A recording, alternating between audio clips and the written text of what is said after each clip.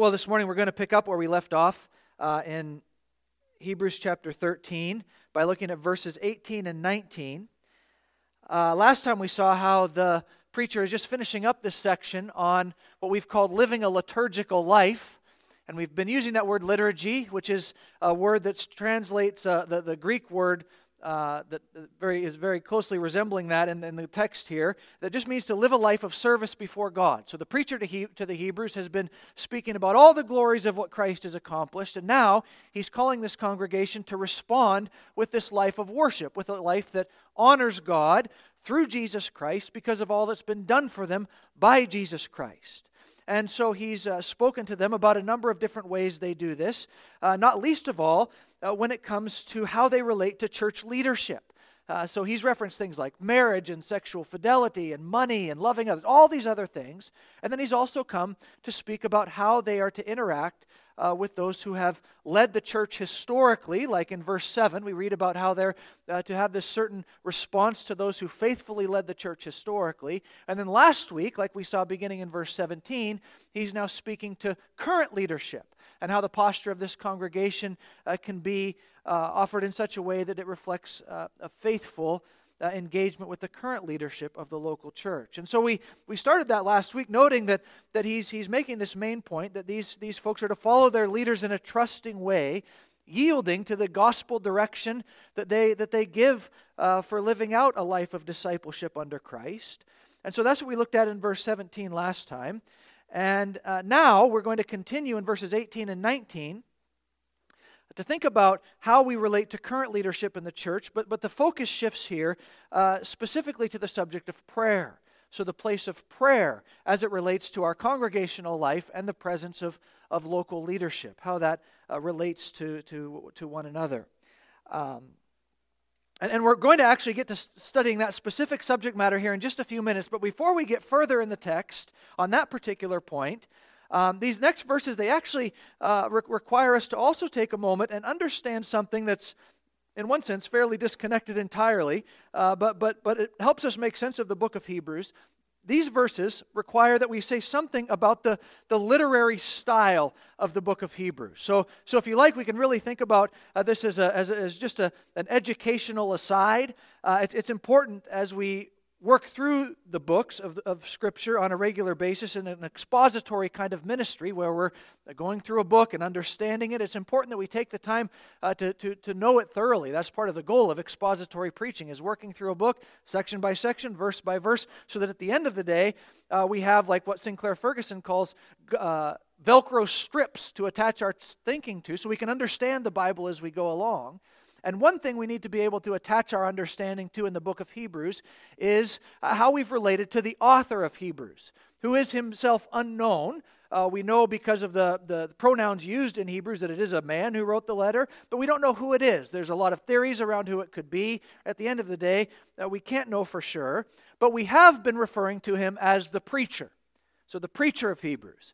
Now, we get that in our mind, and then we get into verses 19, and then into verse 22, and you might start thinking that maybe I've led you astray in referring to this individual as the preacher of Hebrews just because of what we read in these two verses.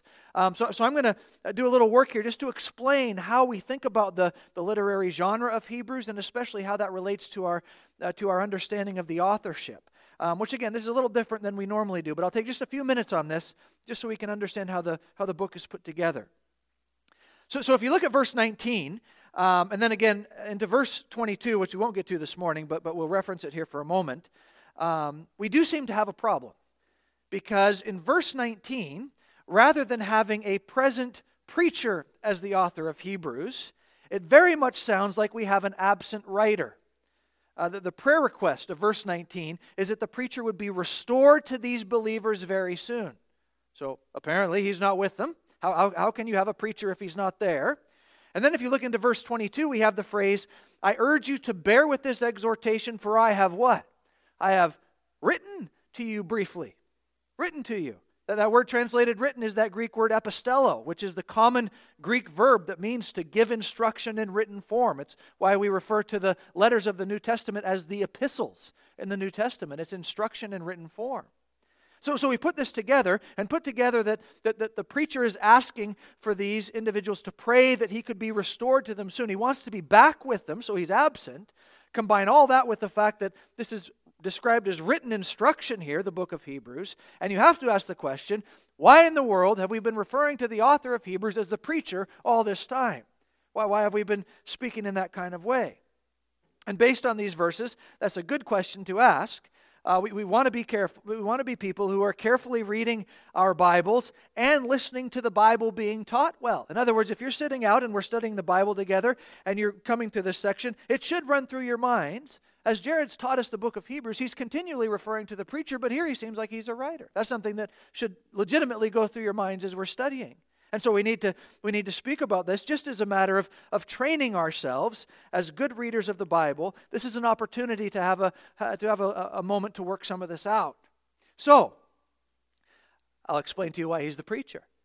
First of all, we have to say that clearly Hebrews is a written letter.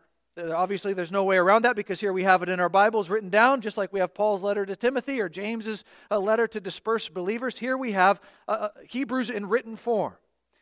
However, before this was circulated through the church and then eventually included in the Scriptures as a letter, we can with confidence say that it was first of all a preached sermon, and there are a number of different indicators to show us that that's the case. And I'm not going to go through all of them, but I'm just going to give you a few based on the text of Hebrews itself. In other words, with some reading and just a little study, this is something that can be plain as we dig into it just with the text that's there for us. So I'm going to give you a few of these just to think through. First of all, in Hebrews, we have no typical introduction like we would normally have in the letter-writing genre of this time, which you know just from a cursory reading. For example, Paul writes his letter to the Philippians, and he says, Paul and Timothy, servants of Jesus Christ. So he introduces he and Timothy, the authors, and then he says, to the saints in Christ Jesus who are at Philippi. That's standard letter-writing form of the day. Peter starts the same way. Peter, an apostle of Jesus Christ, to those who are the elect exiles of the dispersion. There's an author and there's an audience. It's a typical way of addressing a letter. They would have got an A in freshman grammar class during this time. But we don't have that kind of form at the beginning of Hebrews. Hebrews begins, and it begins powerfully, but it just starts. Long ago, right? And many times and in many ways, God spoke to our fathers by the prophets, but in these last days, He's spoken to us by His Son. That's it. That's the beginning. So there's no regular letter introduction. We don't know what's going on here. We don't know who this is from. We don't know who this is to. There's no word about that at all. There's just this really, really, really big Jesus. Right? It's not a letter-writing style. So there's that. Okay? Secondly, throughout the book of Hebrews, when the preacher addresses the church, he sounds like he's speaking and not writing. So, for example, in chapter 2, verse 5, we read this statement, the word came, then the preacher says, about which we are speaking. We're speaking about the gospel here, he's saying to them. Not writing about the gospel. Or in verse 5, verse 11, chapter 5, verse 11, the preacher refers to the audience as reluctant listeners. These Christians are reluctant listeners, not reluctant readers. Right? Chapter 6, he says, even though we speak like this. Again, there's this reference to verbal oration there. And then there are a whole bunch of other examples like that all throughout the book. The preacher isn't addressing this audience in a way that you would in writing. Instead, he's addressing them as a gathered group who's listening. And along with that, he's actually referring to himself as the one who's verbally speaking. It's just the language he's using all throughout. And then, and this one's interesting, it's a little more down in the text, but we have this statement in chapter 13, verse 22, which I already read for you, where it says, brothers and sisters, I urge you to receive this message of exhortation, for I have written to you briefly. So we have that, but with that, he uses this phrase, message of exhortation. And in other writing during this time, that phrase almost became a technically attached phrase to describe the homily or the sermon time in local synagogue worship. It was the preaching in local synagogue worship, and we remember the Jewish background of these believers. So it's like he's referring to the time in our service where we would say we have the sermon now. That message of exhortation is a technical term for that. And there's more we could say along these lines, but there are a number of these different clues. In fact, in formal scholarship, there are about 6 major elements in Hebrews that point to the fact that it was first a sermon. Now, the three I gave you are just the most obvious ones. They're plain in the text themselves as we study them a little bit. But then that does leave us with the question, why does the preacher end Hebrews by saying he's written to them and refer to the fact that he's absent from them? We still have to deal with that. And we can sort that out as well, because first of all, sermons in the early church were often written out before they were delivered. We have a great deal of scholarly evidence about that, much like sermons are written out today. I write my sermons out on a weekly basis. It's typical practice in preaching to do that. It's always been that way, so sermons were written out. And secondly, in the first century Greco-Roman world, Christian gatherings were often, though not exclusively, but they were often in people's homes. So in other words, for example, in the city of Rome, there may be a large Christian group in the city of Rome, but they regularly met in a number of what we would call house churches for their weekly worship. So for example, Paul in Romans 16, he passes on his greeting to the church that meets in Priscilla and Aquila's home. And especially given the context of Hebrews, where the believers were having their property confiscated, remember those kinds of things we read about back in chapter 10, it's very likely that this church would have met in multiple homes that the preacher is addressing here, because using different homes for meeting like that, especially during times of persecution, was a way that the church avoided conflict with authorities. So we can start putting all this together and making sense of what's going on. The preacher here most likely addressed one house church with this sermon in person, maybe a couple house churches with this sermon in person. He came and he preached, and then as he went on his missionary way, wherever his travels were taking him, he left the manuscript to be copied and passed around to other house churches in that larger Christian community. And he did this after adding his little additional note about his writing to them at the end of this sermon manuscript. Even there where he puts the things together, there's this sermon language and writing language put together. Even so, his original audience would have recognized, okay, we're getting a published sermon here. This is what's going on. So in effect, what we have is something like first century podcasting. Right? The sermon is written, the sermon is preached, and then it's cleaned up a bit, just as those people do who publish their sermons then in written form. It's cleaned up a bit, this final greeting is added, and then it's circulated among other Christian believers. So I tell you all that just to exercise our minds a bit in the discipline of reading our Bibles well. And I tell you all that also just because I feel a responsibility under the Word of God as we're speaking about an accurate description of our speaker here, the preacher here. We need to understand why we're coming and using terms like that. And were you sitting there and I said nothing about that, you would start to think I might not be studying my Bible very well. And I want you to know I'm studying my Bible. Right? We have to be able to put these things together. In addition, nuances like authorship and genre and things like that can become a very difficult spot for some in terms of believing the Scriptures. So in some cases, things like this can be used to undermine the authority of Scripture. Like, maybe Hebrews was put together by a bunch of different people. Somebody thought they were speaking, then by the end you've got somebody tacking on some stuff about writing. You can't really trust the Scriptures because even in one book, it doesn't even seem to agree with itself. You've got preaching and you've got writing all smushed together, and somebody can use that to undermine a trust in the authority of Scripture. But we know if we study this out well, if we think well on these kinds of things, we're able to reach proper conclusions.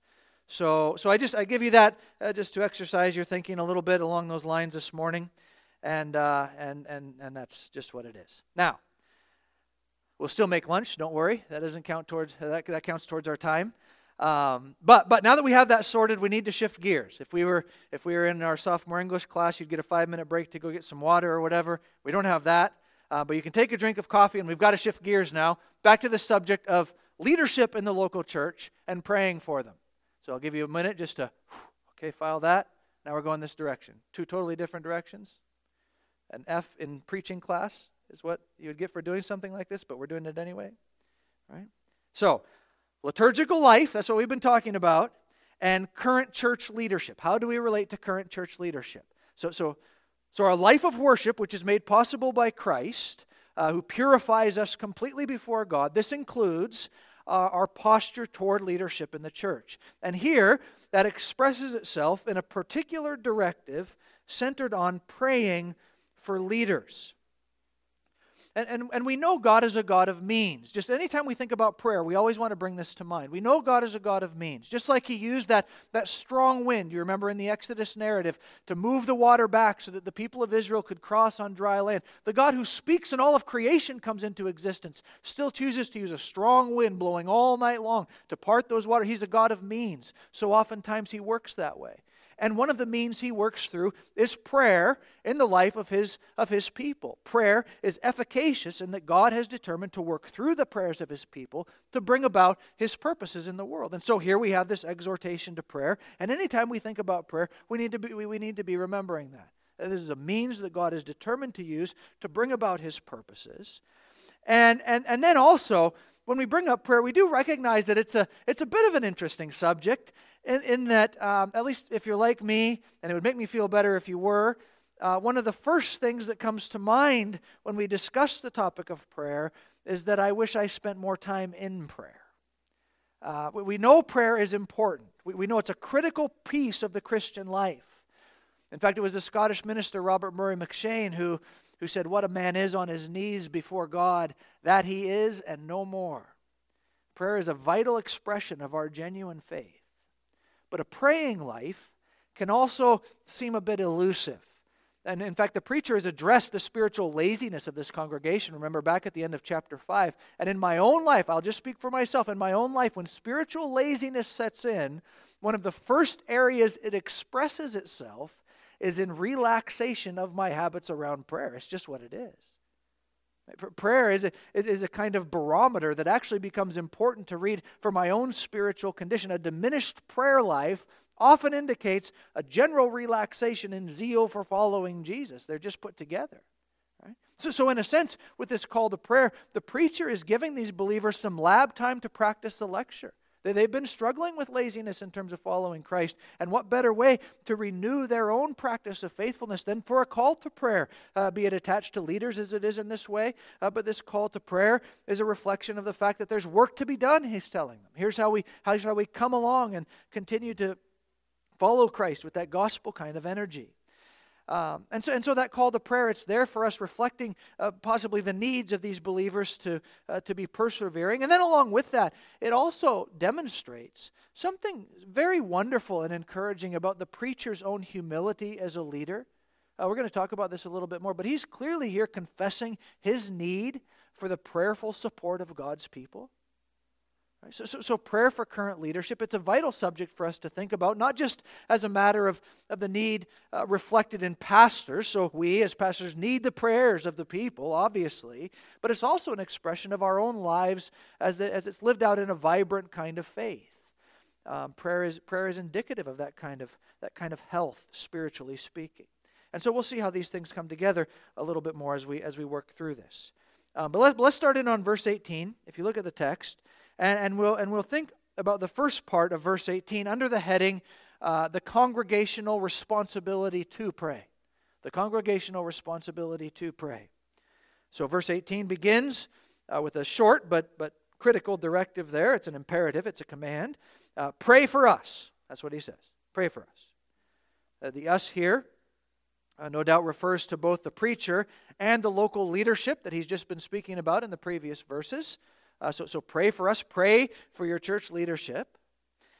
And as we think about this statement, there is something wonderfully encouraging about this exhortation, and it's centered on the fact that while the preacher has been ministering to this congregation through his teaching, he's now calling on the congregation to minister to him and other leaders in their praying.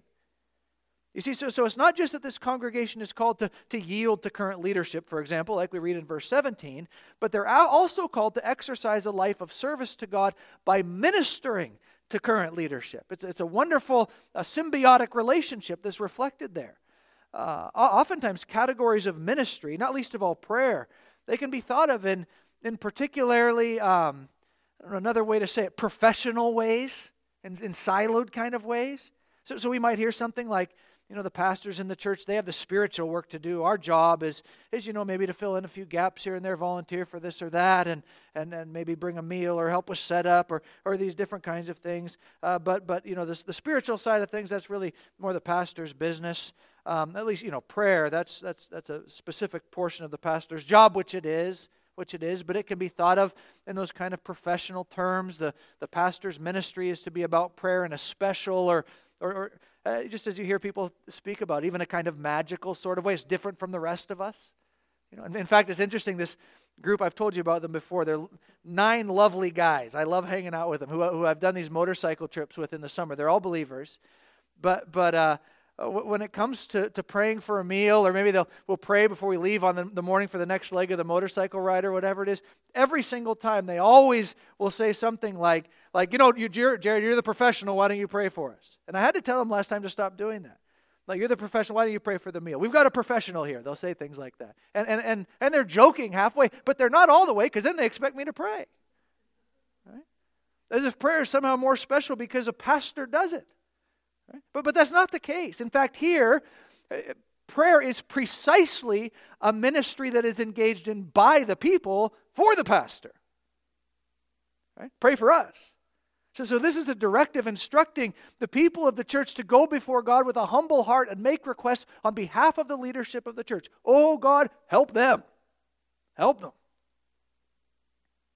And again, it's worth saying, the subject of prayer, it can be a very strained area for us. It can feel like it's better for others to do it than for us to do it, because we can feel weak in prayer. We can feel guilty over our lack of prayer. We can be bogged down by a sense of inability, not knowing how to pray the right way or say the right things. That there's the tangly sin that makes us almost feel guilty in such a way that we don't really want to come before God in prayer. The words are mumbled. My mind's distracted.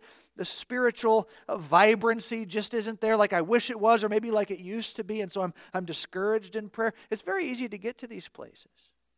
And what's good for us to remind ourselves of here is that the preacher is not calling the people to do something that they're not able to do in their weakness, but instead he's calling them to do something that Jesus ultimately provides for them in his supremacy. This is a subject that the preacher has already addressed. If you remember back in chapter 4, the great truth that's there is that it's Jesus who opens up this new and living way for us to come before the throne of God in prayer and find the timely grace and mercy that we need. Our motivation for praying is not attached to the particular spiritual vibrancy or lack thereof we may feel. That's not our motivation for praying. Our motivation for calling out to God isn't even based on how well we held things together in a kind of moral supremacy during the week. I wasn't grumpy. I was on it like I needed to be, and I did my 37 and a half minutes of Bible reading each day and all of those kinds. So now I'm ready to pray. No.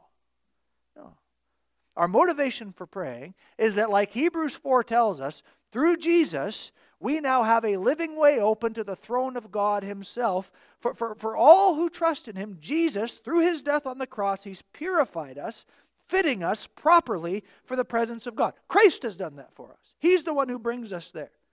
Our prayerful effectiveness isn't sourced in how good we think we are at praying or anything like that. Our prayerful effectiveness is sourced in Jesus Christ and the provision that he's made. There's a wonderful book. I can't recommend the book highly enough. If you haven't read it, you need to read it. It's a book by Tim Chester. In fact, I think Tim Chester was the one who did our Exodus Bible study that we did a couple, I don't even know, time is a mush now. Was it 2 years ago? It was a while ago. But he's very helpful in his instruction. Anyway, he's written this book called You Can Pray. And he makes a comment along these lines. So he's referencing the fact that we can feel weak and unworthy and even guilty, not sure what to say in prayer. All those different kinds of things enter our head as we pray. But listen to what he says here as he reflects on Hebrews 4. He says, all of this may be true. In other words, all of these feelings of inadequacy, distraction, all of these things, all of this may be true, but it is not the whole truth or even the main truth. This is what is really happening in the moment of prayer, he says. The Lord of the universe looked on you and saw his child. He thought of his son. He remembered his death. And so he welcomed you into his presence. You may have been sitting on your sofa, but as you prayed, you stepped into the courts of heaven to stand before the Ancient of Days. You may have felt your sin, but the Father saw only the righteousness of his Son. You may have felt the inadequacy of your prayers, but in your faltering words were purged by the blood of Jesus, Son. all your confused and selfish motives were purged by the blood of Jesus, so that your prayers were transfigured into the most beautiful liturgy. What an outstanding statement. What an outstanding summary of the sufficiency of everything that Hebrews has been telling us about Christ. Jesus does what? He cleanses us. He's the one who makes us clean before God, which has implications for all eternity. He's the one who's paid for our sin and rebellion against God in such a way that we're now reconciled to Him forever as we're trusting in Jesus. There's nothing that can separate us from that love for all eternity. And that also has implications for the now, in the fact that as we come before God in prayer, we are coming into the presence of God, as it were, now through Jesus' priestly high work, as He not only makes that way, but purifies us for that kind of ministry. And so the preacher of Hebrews, he's capitalizing on all that instruction that he's just been ministering to these people with. All that truth about Jesus. He's exercised ministry toward them in his teaching about the sufficiency of Jesus and all that Christ has accomplished. Even in his own praying for them. We'll see in the final benediction next week, he's ministering to them. But he's exercised ministry toward them, speaking about the supremacy and sufficiency of Jesus Christ. And now he requests ministry from them based on that same sufficient Jesus. Pray for us, he's saying. Capitalize on the enormous truth that's there for us in Christ and apply that now to us in your ministry toward us. Come before the throne of grace on our behalf, he's saying, because you have Jesus, and we as church leaders, we need you to prayerfully appeal to God for grace for us. And so this is such a critical part of our ministry life together, both as people and pastors. Our ministry is symbiotic ministry in this way. Pastors don't exist in a professional realm removed from ministry need themselves. Pastors fulfill a unique role in the church, to be sure, but they need ministry, not least of all prayer. So this is actually just a very simple point of application we can make from this. Pray for us. Pray for Jason. Pray for Josh. Pray for me. Pray for our families. Pray for other leaders you know. We know leaders in the church around us. We have Jeff Lacine down the street at Selwood Church this morning preaching. Thomas Terry over at Trinity. Brian Buck at Oaks Parish. Brian Winchester at Saving Grace. Patrick Grant at Woodstock Community Church. Pray for those in positions of church leadership, recognizing that this praying is ministry that Christ has purified you for, and is ministry that pastors need. God is a God of means. Which brings us to the second part here, where the preacher moves from calling this congregation to exercise their responsibility in prayer to where he now speaks about what their priorities can be in prayer, which is helpful next. Because as we take the regular time before God to pray for leadership in the church, when we pray, how shall we pray? What do we pray for? Well, the preacher here, he speaks to two main priorities in prayer. The first, you see there, is that of honorable conduct. Honorable conduct. The preacher says, pray for us, for we are convinced that we have a clear conscience, wanting to conduct ourselves honorably in everything.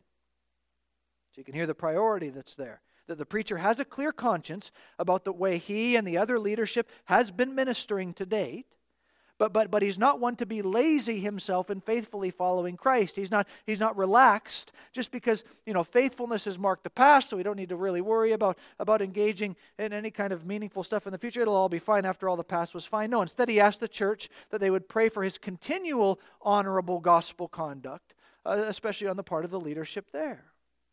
And it is interesting to note that earlier in Hebrews, it's Christ who cleanses our conscience. This isn't the first time conscience has come up in Hebrews. Chapter 10, verse 22, we're told that Christ is the one who cleanses our conscience. So, pays for our debt of guilt before God. That's what Jesus does. And at the same time, while our conscience is cleansed by Christ, we do see in this prayerful priority here that a clean conscience is still something to keep on pursuing in our own life of faith. You see, the preacher's asking for prayer, recognizing that a clean conscience is not just a matter of Jesus' ministry applied to him, but it's also a matter now of his own response as he lives this life of trusting in Jesus. The conscience, that moral center of who we are, is not only made pure by Jesus, but ongoing purity, ongoing holiness in these things is part of our ongoing ambition as servants of Jesus. which we have in the right order based on the book of Hebrews. Why are we engaged in a life that way? Is it because Christ, He cleansed our conscience 6.5 years ago, but if we don't keep it together now, we're not really going to be secure before God in the end? Is that why we have to do that? Jesus He kicked us off, in the beginning, and now we've got to make sure to hold it together or else God won't accept it. Is that the message of the book of Hebrews? No. Jesus is the supremely sufficient one who has cleansed us for all eternity, full stop. He is the one who's done the work to safely bring us before God, paying for all our sins. Now, what have we been talking about all through chapter 13? This responsive life of worship. I'm not trying to gain what Christ has already gained for me as I pursue a life with a clean conscience as a gospel minister. I'm seeking to live a life of worship because of what Jesus has done for me. Because of what He's done, we live in this way. And the preacher knows that full well. That's why he's speaking about all this in the context of liturgy. We're worshiping with this. We've been purified by Christ for this life of praise. And so now that moral center of who He is, He continues to desire that the purity of heart would mark His own ministry in response to what Christ has done eternally and fixed and finally and all that for Him. So He appeals to the congregation to prioritize this in their prayers. The leadership, they want to conduct themselves honorably in everything. So in their personal lives, which are to be an example of holiness and perseverance, trusting in Christ, all of those things, pray for honorable conduct there, he's saying to them. In their teaching ministry, which is to center on the supremacy and sufficiency of the person of Jesus Christ, and not let anything sneak in there that would take away or try to add to what Jesus has accomplished and who He is. So in their teaching ministry, pray for honorable conduct there. Request from God that the leaders would continue in a way that reflects fitting gospel living and ministry. And we need an exhortation like this so badly. My goodness, we need this very badly as the church. We need churches that are regularly exercising their Christ-bought privilege of prayer that comes through what Jesus has done. They're regularly exercising themselves in petitioning that their pastors would be morally holy. There's a lot of talk when a pastor fouls out. There's a lot of talk when a pastor fouls out. And when they foul out, they're absolutely responsible for their failure, no doubt about it, disqualified from ministry. It's damaging when that happens. They are responsible. But it would be interesting, wouldn't it? It'd be interesting to look at faithful pastors versus fouled out pastors. And in comparing the two, it'd be interesting to get a time-lapse video of the throne room of heaven and see how much time their respective congregants came before God pleading for their pastor's holy conduct. I think the results would probably be fairly disturbing, because there is no doubt a correlation. Praying congregations and faithful pastors exist so often together. These things are not disconnected. And so again, there's simple application here. Pray for us. Just right here for Josh and for Jason and for me as we seek to be faithful elders. Pray for us. May we pray like this. May we conduct ourselves honorably in anything. It's actually a really short prayer. Before your first sip of coffee, may Josh, Jared, and Jason conduct themselves honorably in all things for the glory of Christ today and forevermore. Can that please be the case? In Jesus' name, amen. There's the prayer. They need this. They need this. It doesn't take long, but the effect is great and necessary. Faithful pastoral ministry to you is not separated from a faithful praying ministry by you. Those things are not separated. That's the first priority, honorable conduct. And then there's a second priority, it's the priority of presence. Presence, not Christmas presents, but presence, being together. You see this in verse 19, where the preacher asks the congregation to pray specifically that he personally. Now you see how there's a shift there from talking about us to now saying I. So there's a personal shift here where he says, pray that I would be restored to you very soon. Just as an interesting text note, that word translated very soon in Greek is the same word John uses to tell us that when he and Peter were racing to that tomb on Easter Sunday morning, do you remember that story? That Peter outran him. Outran, that's the same word that's used very quickly, very soon here. Peter moved very, very quickly, apparently. But you get the emphatic tone of the preacher's priority here, and that he's not just hoping to see this group at some point along the way in his missionary journeys, but he wants to see this group quickly. He wants to come to them soon. He wants to get there fast. And why is that? Well, because he knows the truth of what he's been speaking about in Hebrews on a few different occasions. He knows that for his own life of faith, being away from his local church is not a long-term success program. Right? Pray that I'll come quickly. Whatever work he's engaged in, he's longing to be back with presumably this group who is his home church of believers. He needs them. And when we put these two priorities together, both this honorable conduct piece and this need for the presence of a local church, when we put these two things together, it really gives a good picture of what faithful, enduring leadership needs to look like, just even in terms of the demeanor of leaders. Because oftentimes it's the case, and if you've been listening to it, this has come up on the Mars Hill story, that podcast that's going on right now. But honorable conduct and personal presence with other believers in the life of a pastor, those are vitally connected things. But both these things that the preacher prays for here, perseverance and honorable conduct, it is not separated from a genuine fellowship connection. Because often in leaders who end up conducting themselves in failing ways instead of honorable ways, one thing that starts to happen as you reflect back on the trajectory of things, oftentimes there's been a move further and further and further away from what? Regular, accountable fellowship. Right? Not being with the people of God, but being locked away. Maybe under the guise of studying, whatever the reasons might be. But to separate from regular and meaningful fellowship in the body of Christ is always a place of danger. And that's just as true for pastors as it is for other members of the church. Right? And the preacher knows this, and it informs his prayer. He's demonstrating great humility here. He's not a leader who's thinking he's above needing anything from anybody. He's a leader who knows that while he extends ministry to others, he is also deeply, deeply in need for ministry to be extended to him by others.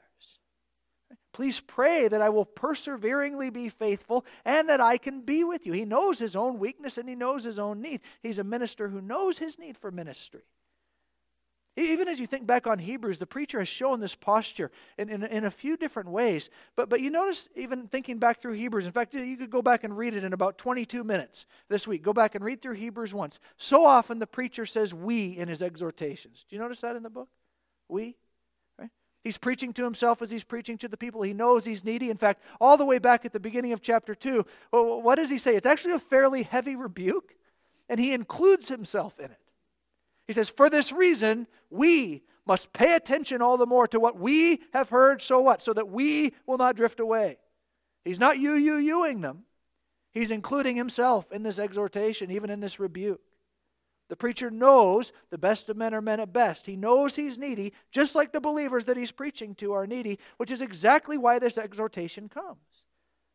In relating to church leadership, as we live our whole lives in a posture of worship, we must be praying for our leadership. Contrary to personas that may communicate something different, here's the thing. The pastor's job is preaching, people, and prayer. That's the pastor's job. If you wonder what the pastor's job is, that's as basic as it gets. Preaching, people, and prayer. That's the pastor's job. And guess what? The pastor's need is the exact same. Preaching, people, and prayer. The pastor needs to come under the word that he's delivering every Sunday morning in order to be moved by it, to repentance, to encouragement, all of these things. He needs to sit under the ministry of the word. In fact, Sinclair Ferguson, again, he was giving a conference, doing a Q&A. He's a Scottish minister who's been so helpful to me from a distance. I've never met him, but he's given a Q&A, and somebody was asking all the different guys up on the platform who was the most influential preacher in their life. And, these guys went around and gave the typical wonderful answers. I got to Sinclair. He was so understated, just this understated little Scottish guy. And he says, my own preaching. I said, under my own preaching. And you could just see, what an arrogant thing to say. And then he went on to explain. He said, as Christian ministers, we need to be under the word that we're preaching on week in and week out basis, just like the people need to be under that word. And that's reflected here in the posture of the writer to the Hebrews. We. He's sitting under his own ministry of preaching. Right? And he's sitting under his own need for the people to engage him in congregational life. He wants to be with these people, and he knows he needs prayer. People preaching prayer is the pastor's job. People preaching prayer is the pastor's need. Right? Surprise, surprise, in the family of God, we need each other. Right? So we just put all this together, the liturgical life and current church leadership. What does that look like? Well, among other things, pray for us For we're convinced that we have a clear conscience. Things are good. But we're wanting to conduct ourselves honorably in everything, and I urge you all the more to pray that I may be restored to you very soon. The priority of prayer. May we lead holy lives, and may we be with the people in order that at the end of the day, the ministry of the Word of God, according to our specific design as elders in a local church, may go forward in a way that's effective rather than any other way, of which there can be many. And so we need that. And so that's the exhortation this morning. Pray for us. Pray for us. This is a privilege that Jesus himself has bought for you, and it's a privilege that we, as pastors, need. And again, this is the helpful thing with an expository preaching ministry. It would be weird if I just chose this text to talk to you about us. That would be really strange. It would seem kind of narcissistic. Right? But the nice thing about an expository ministry is we're in Hebrews 13, 18, and 19 because we were in 17 last week and 16 the week before, and we'll be in 20 next week. And as we go through these things, the Spirit of God brings to mind what's needful for us to continue on in healthy life together, both personally and congregationally, and we're thankful for that. Let's pray.